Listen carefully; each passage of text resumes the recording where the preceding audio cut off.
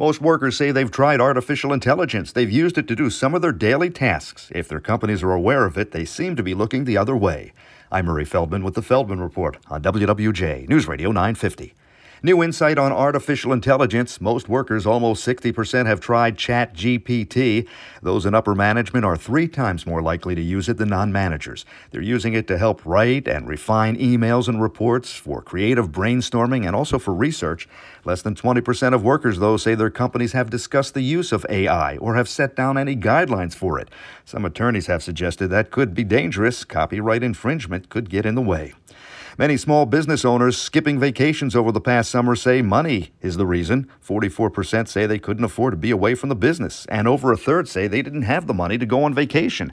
Most say inflation and rising cost of running a business are taking a toll. 1 out of 4 small business owners across the country says they're burned out at least once a week.